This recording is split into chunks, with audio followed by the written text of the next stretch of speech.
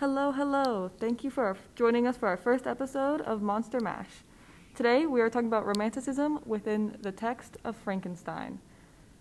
With me, I have Mark, Jake, and Caesar, and my name is Amber Bisick, and we're going to start with a very broad topic, such as, what do you guys believe is the biggest source of romanticism in this text? Personally, I would say the question of knowledge given to, personally, I was going to ask if technology man creates can defeat him in his own pursuit of success. Personally, I think that's a yes. It's a very romantic theme just because it deals with technology, and obviously romanticism is the rejection of industrialization and technology in general. And as we can see from the story, yes, the story of Frankenstein's monster ultimately does become a killer and tries to kill Victor as he kills, his whole friends and family. Yes, of course.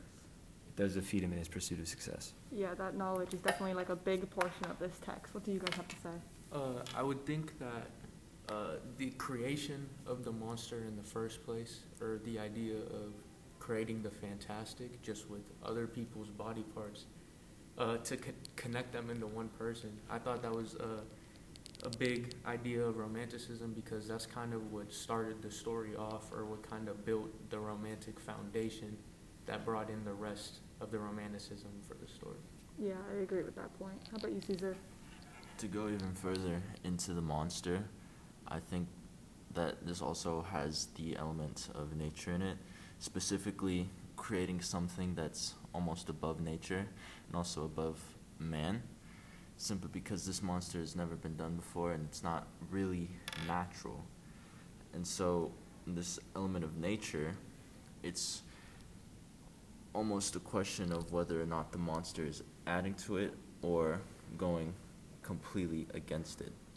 Yeah, I love your take because, yes, of course, knowledge is definitely a big driving force in this text, but I really like the idea of the monster being above nature, because throughout the story we see a motif of loneliness and isolation, and like the monster like having to be by himself and like running away and not being cared for, which then causes him to become a monster. So I feel like the knowledge is the driving force to how the monster was created, but after he's created, it's definitely a source of nature and being almost better than nature. Another big theme is Deus Ex Machina, which is portrayed obviously in the creature's creation. In the story, this creature is constantly doomed and is born in a place of desolation just because of his own isolation. Due to his being, he does not know where in the world he belongs. He's the only creature of his kind, and he simply cannot relate to anything because of this fact.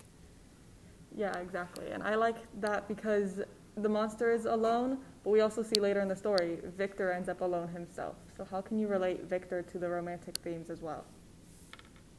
I think Victor can be related to the traditional romantic themes through the idea of his passion for his work and imagination and innovation, because that was a big theme of the Romanticism movement, getting into your passion and innovating and just changing the world. And I think his drive and passion for his work, like we saw in Wit, was kind of like the death of him, but in a way, you know what I'm saying? Yeah, exactly. And it's like different because of this, in his retelling of the story, he's very passionate, but we can see when we meet him through Walton, he feels guilty and terrible for that chase of power. Right, so maybe that the change of events probably changed him as a man too, from before the monster and after. Exactly.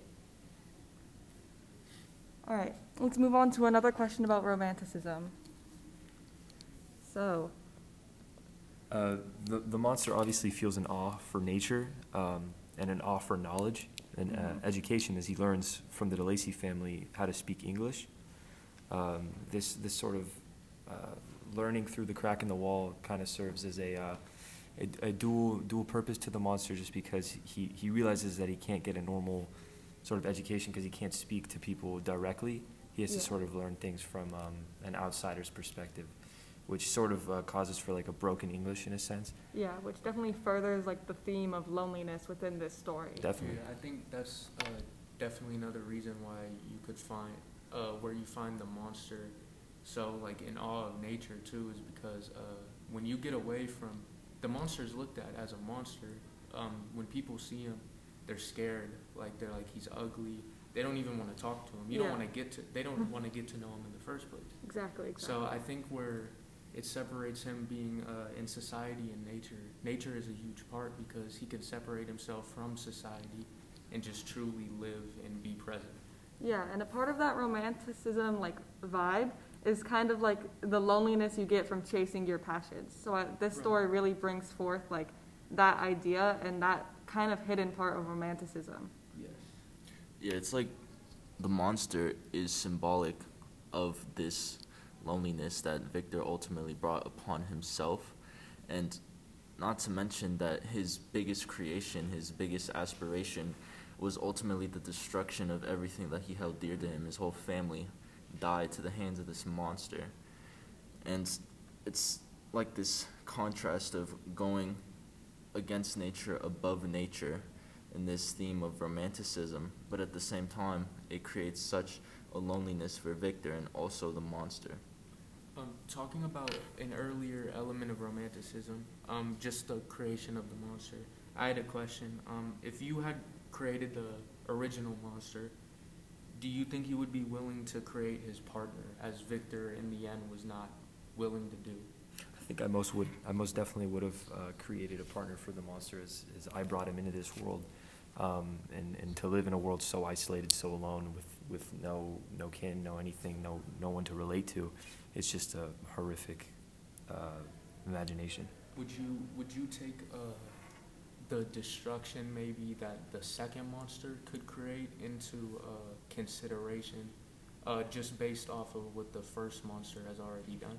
Personally, no, because as the monster or the creature states, he only lashes out because of how alone he feels and how isolated he does feel. Yeah, I like that question and that point, but I do have to disagree just because of the whole, he ended up killing all these people, so why should I follow his will? And like I feel like that ties into romanticism because it's like he desires for something more and he desires for a relationship, and if I were to be the person to do that, like I would just be enhancing what's already happening and the destruction in nature. Right. I agree. Yeah. And to rope in one final piece of text is the rhyme of the Ancient Mariner. It is in complete contrast with the story, just because Frankenstein, Victor Frankenstein, obviously is a creator. He creates the monster. He plays as God. And in the rhyme of the Ancient Mariner, the mariner actually kills the albatross, which is a sign of God. Yeah. And to quote, it's at length did cross an albatross, throughout the fog it came, as if it had been a Christian soul, we held it in God's name. And this is on Mariner 2. This is just a form of engagement with the supernatural. As the seamen believed, they saw a soul fly through the air in the form of cold winter fog, which is just a old adage of engagement with the supernatural, a romantic theme. Yes, all right, thank you. Those were all wonderful points of romanticism, and I feel like we really encapsulated how Frankenstein encapsulated nature into its theme of loneliness. Thank you all for joining me, and we will see you in the next episode. Thank you.